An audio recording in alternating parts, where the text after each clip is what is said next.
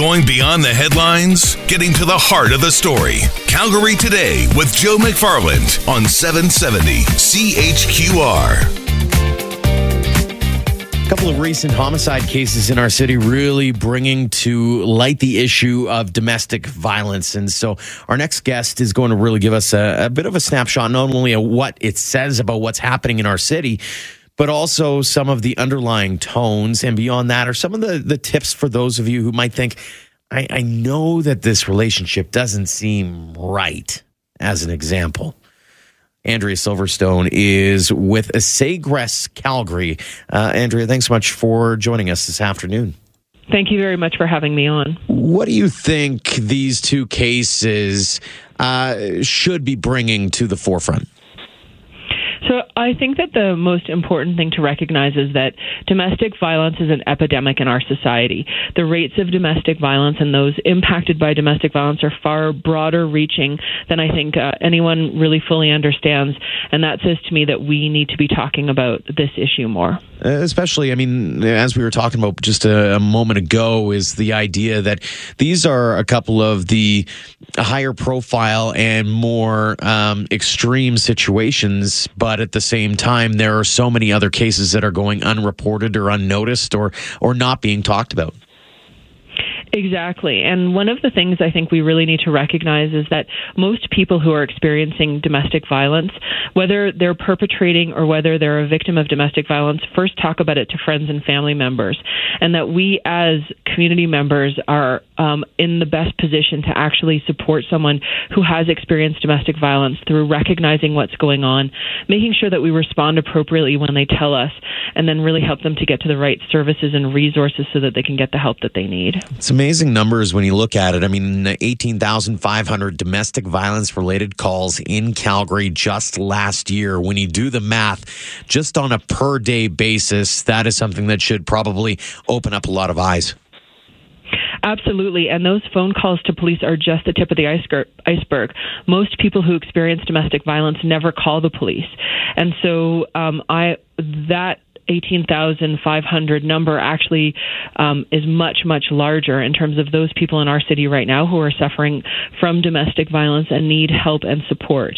Talk a little bit about the warning signs for those who might be worried or are looking around at their friendships, their own relationships, the people that they have in their own lives. I mean, they may be not willfully blind, but they may not realize that there's something going on behind the scenes. So I think one of the most important things to recognize if you are someone who thinks that you might be in a domestic violence relationship is to recognize what I call the fear factor. Are you afraid of your partner? Are you afraid in your home? Are you afraid to speak up and express your opinion or to express the things that you need? And so I think that that's one of the best ways to identify it, because I actually think that domestic violence is a pattern of coercive control where there's a whole series of events that are everything from words and emotional abuse to psychological abuse to physical abuse to spiritual abuse, financial abuse, sexual abuse. It can be any one of those things or a whole cascade of those events. And so the warning signs are actually looking to recognize more if you feel like you're fearful in the relationship that you're in, or you see one of your friends or family members are fearful of the partner that they're with. And if it seems like they're being coercively controlled into the situation that they're in. We often talk about the easy signs to see if you have a friend or family member, like they're constantly canceling plans with you, or they're afraid to express the opinions of what it is that they want or need. And of course, if you're someone who is in a profession where you see someone's, body and bruises on a regular basis, those are also great signs. But it's really about a pattern of coercive control. How do you convince someone who might be hinting that there's something going on, or you're being hinted at that something's going on, but you don't want to be the one to poke your nose in someone else's business, as the saying always goes?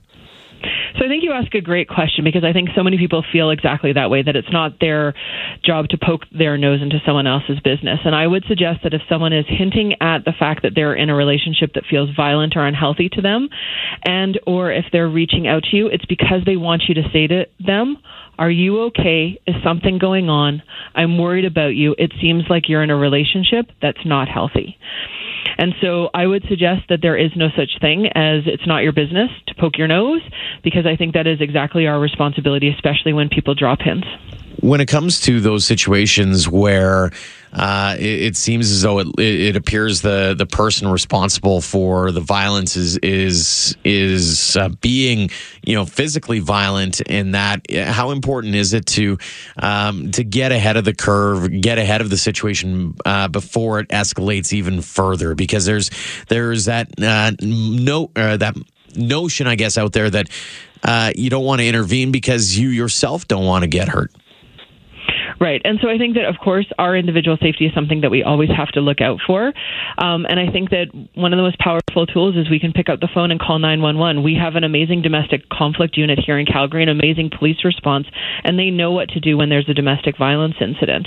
And so I think that if you are fearful for your own safety or for the safety of a friend or a family member, the thing to do is to pick up the phone and call the police. One of the other things that I took away from these latest two incidents is it knows no bounds gender-wise either. In one case, you have the well-publicized case of Jasmine and her daughter Aaliyah.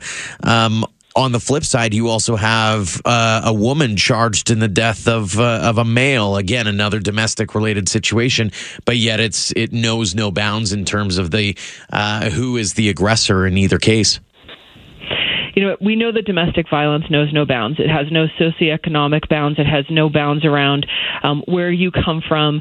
We also know that it has no bounds in terms of the gender of who could be the perpetrator and who could be the victim. Although we know that in the majority of the cases, especially those that have high violence, that the perpetrator is a male and the victim is a woman, we also know that there are definitely males who experience domestic violence, and we see them all the time in our agency. As well, there are a lot of non-binary folk out there who experience domestic violence. And so I think that we need to talk about it not in terms of a binary, and we need to talk about it in terms of disrupting the cycles of violence for everybody. Mm-hmm. And not only that, but also getting the services in place and getting those resources in place. And I mean, there are a number of community associations that are able to help. Yeah, absolutely. And so one of the powerful things that we have here in Calgary is we have a one-stop shop, which is a line that you can call that will refer you to every other resource that's out there. Because we know that one of the hardest things is being in an abusive relationship. And one of the things that is even harder is to actually make that first call to get help. And so we want to make it as easy as possible by having a one-stop line. An important topic to be certain. Andrea, thanks so much for the time today. Thank you very much for talking about this issue. She talked about that one-stop shop phone number that you can use. It is 403-234-7233. If you want to remember it a little easier, it's 403-234-SAFE. If you know someone or if you are involved in spousal abuse, domestic abuse, again, one of those topics of conversation. It's not a comfy one, but one that needs to be had, especially in light of these latest two homicide cases here in our city. You've heard this story through the course of the day in the news. It's believed to be the first time an Alberta brewery has been acquired by a much larger national player. Wild Rose Brewery which was started by two home brewers in 1996, announcing today shareholders have approved its sale to Sleeman. Joining us now on the program is Wild Rose President and CEO Bill McKenzie. Bill, thanks so much for the time today. Thanks for having, and look forward to talking to you. Talk a little bit about those feelings that you're going through right now, because it is a big day. It's a big step and a new chapter, I suppose, in the world of Wild Rose Brewery. Well, yeah, it's definitely been a big day today, but just over the last year getting here. How am I feeling? Excited, absolutely, very excited. A bit relieved now that we can start talking about it. And anxious to get going on what our new world's going to look like. What do you envision that new world to look like? Very, very similar to the world that we are in right now. However, with a partner and a backer who has a lot of faith, a lot of trust in us, that only just wants to help us get a bit better. Is there a hope that you can take this international now? Is that kind of at the heart of joining forces with Sleeman? It wasn't the heart of it. Distribution opportunities will be dealt with when we get there. The immediate opportunity right now is to continue growing here in Alberta. There's a ton of opportunity. This is a province that loves beer, and we're just a small part of that right now. So there's a lot of runway ahead of Wild Rose to expand and to grow and just to keep getting better in Alberta. And then if opportunities come up from other provinces or outside of the country, we're going to address those opportunities when we get there. It is amazing to see how the industry here in Alberta has really changed. I mean, you guys have been in business since 1996, but beyond that is you look at the explosion of the beer scene here. And I was going through a tour of one of the facilities not too long ago, and they said it only made sense given that we have world-class barley being grown here. So talk a little bit about what you've seen and what the company has seen over the last, 23 plus years and where you see this industry going here. Oh, man, the industry's changed so much over the last, as you mentioned, 22 years. And then here in Alberta, so much more in the last 5 years when we've gone from when we opened up our 72nd Avenue brewery with 12 breweries in the province to over 100. That's awesome. The beer consumer in Alberta, I don't think it's ever been better as far as the beers being offered, the quality beer coming out of this province right now. It's never been this good, and it just doesn't seem to be letting up at all. The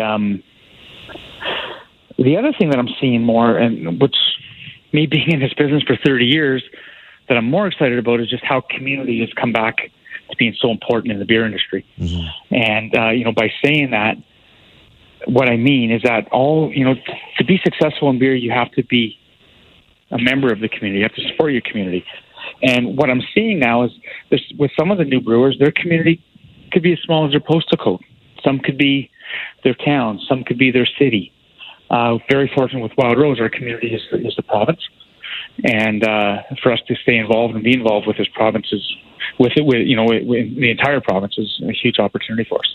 And you talk about that opportunity. What do you see, or how do you see the next 5, 10, 20 years down the road developing for Wild Rose? I'm not sure yet.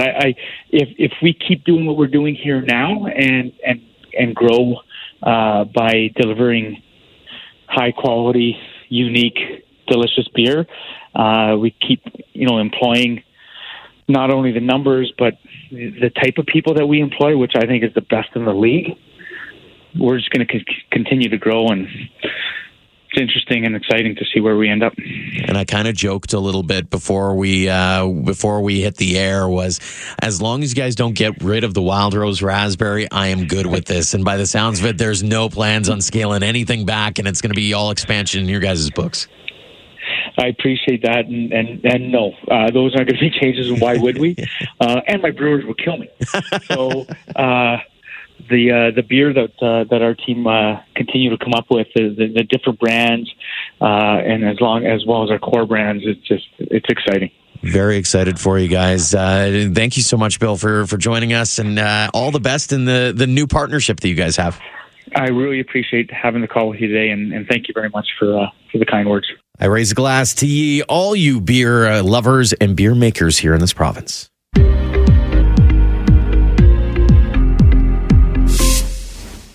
Not only do I want a little bit of rain over the next little while for our farming friends, but I also think that those in the mountains wouldn't mind having a little bit of rain, not just for the lushness, but also to keep things a little damp this summer so we don't see like what we've seen in the last few summers, all the smoke and everything else, the fires that have put homes in danger, all that kind of thing.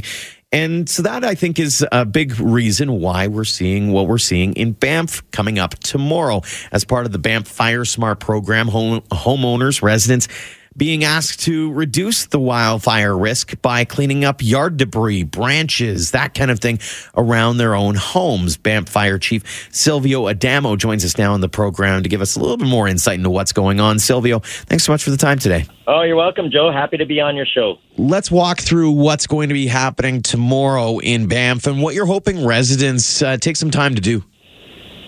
So tomorrow is our first and hopefully annual wildfire cleanup day. We call it Chipping Day.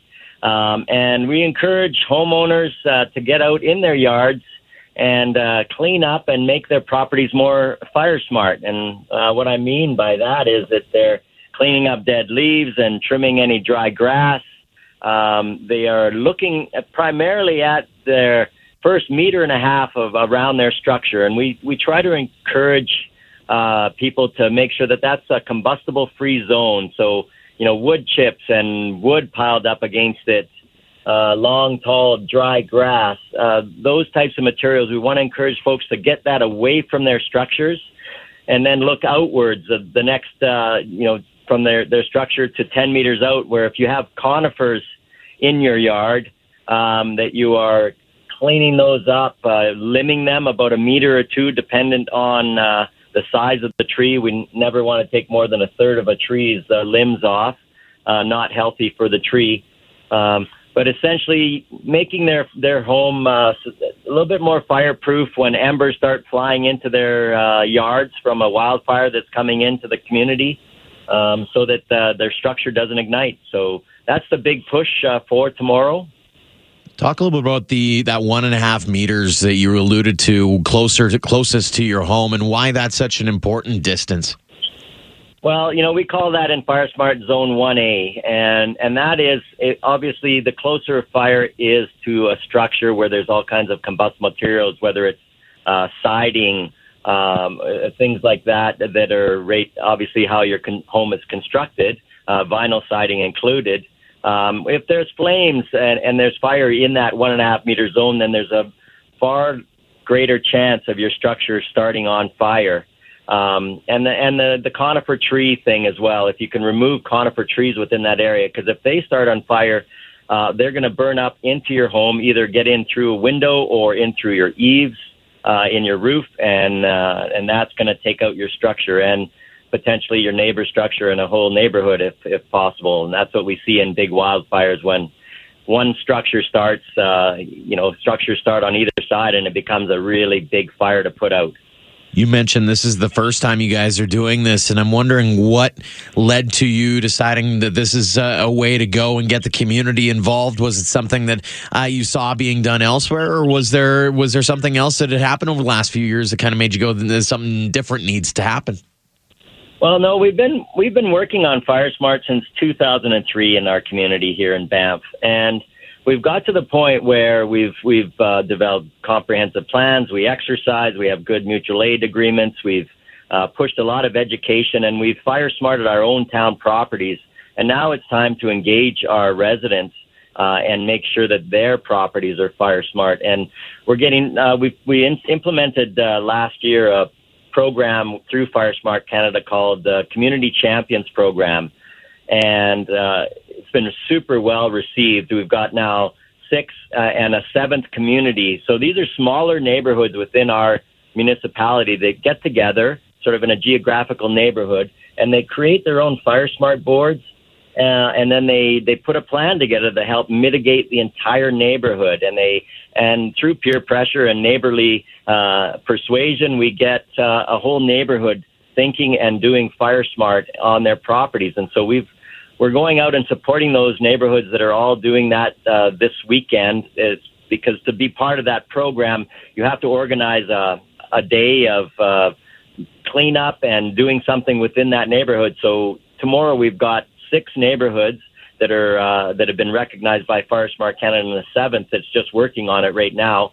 And so those neighborhoods are getting out there, and we're also encouraging other homeowners that haven't got involved in a neighborhood program to go out and do their landscape. But it's something that it's been on our books, and it's an important factor that we're at in our Fire Smart program now to get folks to get out there and clean up their yards. Well, and especially given, the Kenow wildfire is still fresh in a lot of people's minds. Everybody doesn't need to look very far in terms of the number of fires that we've seen in our neck of the woods over the last number of years here.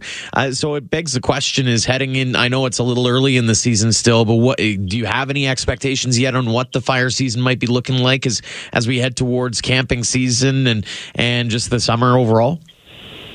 Well, if we're seeing this trend of these extreme weather patterns, and our fire science folks that are modeling this type of thing and looking at climate and looking at climate change and the age and growth and the density of forests, they're predicting that this is going to be the new norm for the next little while anyway, as far as anyone can predict. So I'm going to hope for the absolute best, but we have to prepare for the worst.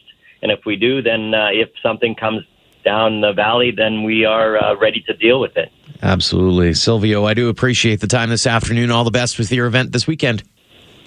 Thank you very much, Joe. You have a great day. You as well. Banff Fire Chief Silvio Adamo joining us in the program as he gears up for tomorrow's Wildfire Hazards Cleanup Day in Banff.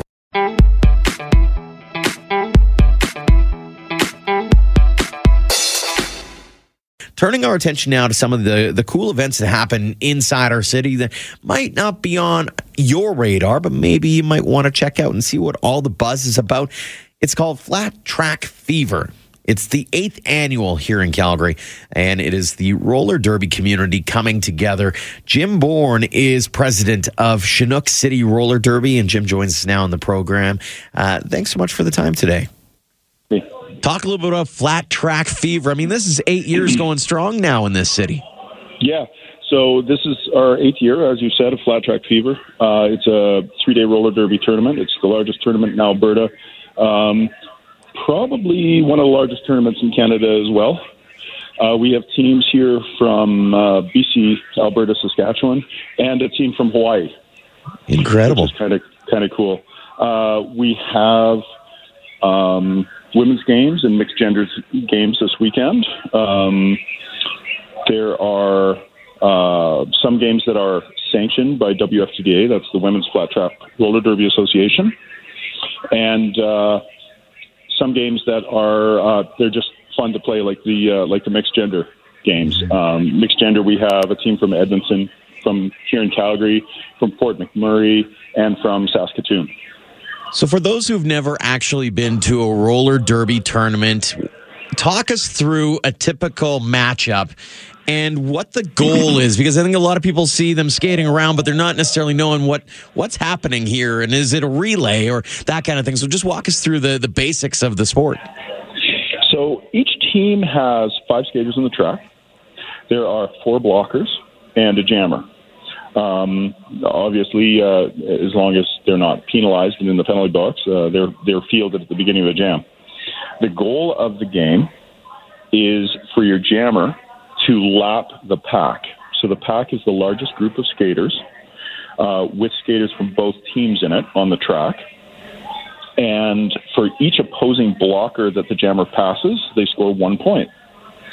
The first jammer that exits the front of the pack legally and in bounds gets the privilege of having lead jam. And lead jam allows them to preemptively call off the jam early. Jams are normally 2 minutes long.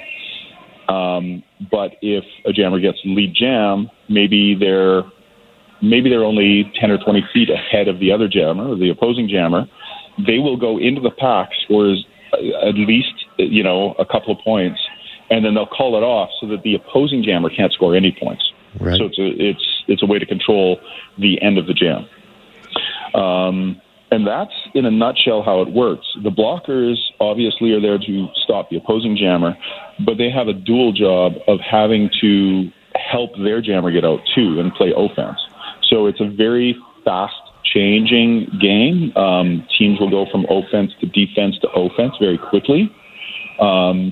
And yeah, it's a lot of fun. I play as well. I'm on the local men's team here, the Glenmore Reservoir Dogs. And I'm also on the Natural Born Thrillers, who is the mixed gender team for Chinook City Roller Derby League. It's so funny. I got to ask the question now is what is your name? My Derby name is Dev Null.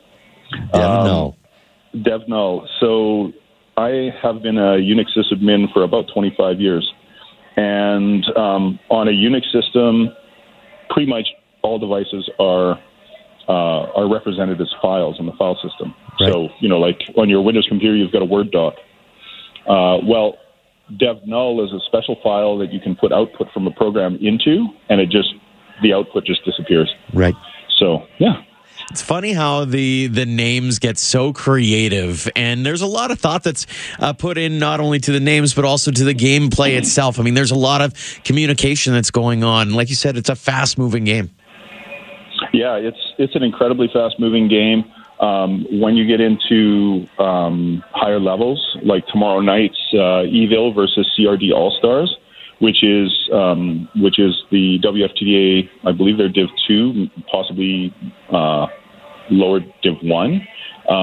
But they're ranked, both teams are ranked in the 40s of WFTDA, which WFTDA has, I'm not sure, I think it's between 750 and 1,000 leagues worldwide.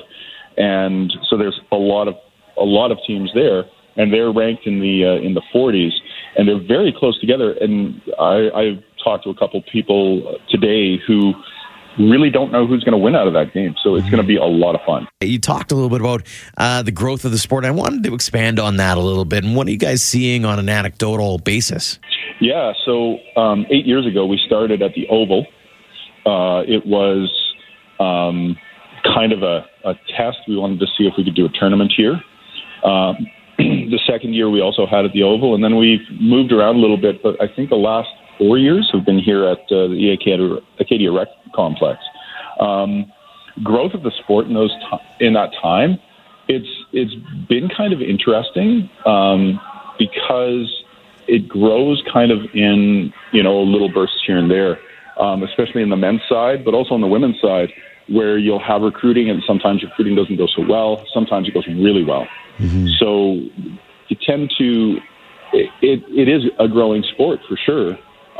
Some places it's growing more than others, but here in Alberta and here in Calgary, it's been fairly static actually because of the coming and going of skaters. Awesome. Thank you so much for the time today, Jim. I do appreciate it, and all the best in the Fever this weekend. Oh, thanks a lot. It's we go from 9 a.m. till tonight at 9 p.m. We have a roller disco hosted by Calgary Roller Skate. Tomorrow, 9 till I believe the last game is going to finish about 10:30, and like I said, that's the Evil versus CRD All Stars, which is going to be a barn burner. And on Sunday we go from 9 a.m. until I think the last game finishes about 8:30 p.m. I didn't mention the hosts of the event are Chinook City Roller Derby League. That's who I'm with, and CRD, the Calgary Roller Derby Association. We're both co-hosts this year, and it's been a lot of fun working with the other league in the city. Flat Track Fever. Again, you can go to flattrackfever.com for more information. Jim Bourne, a.k.a. Dev Null, who will be taking part in Flat Track Fever. I wanted to end the show.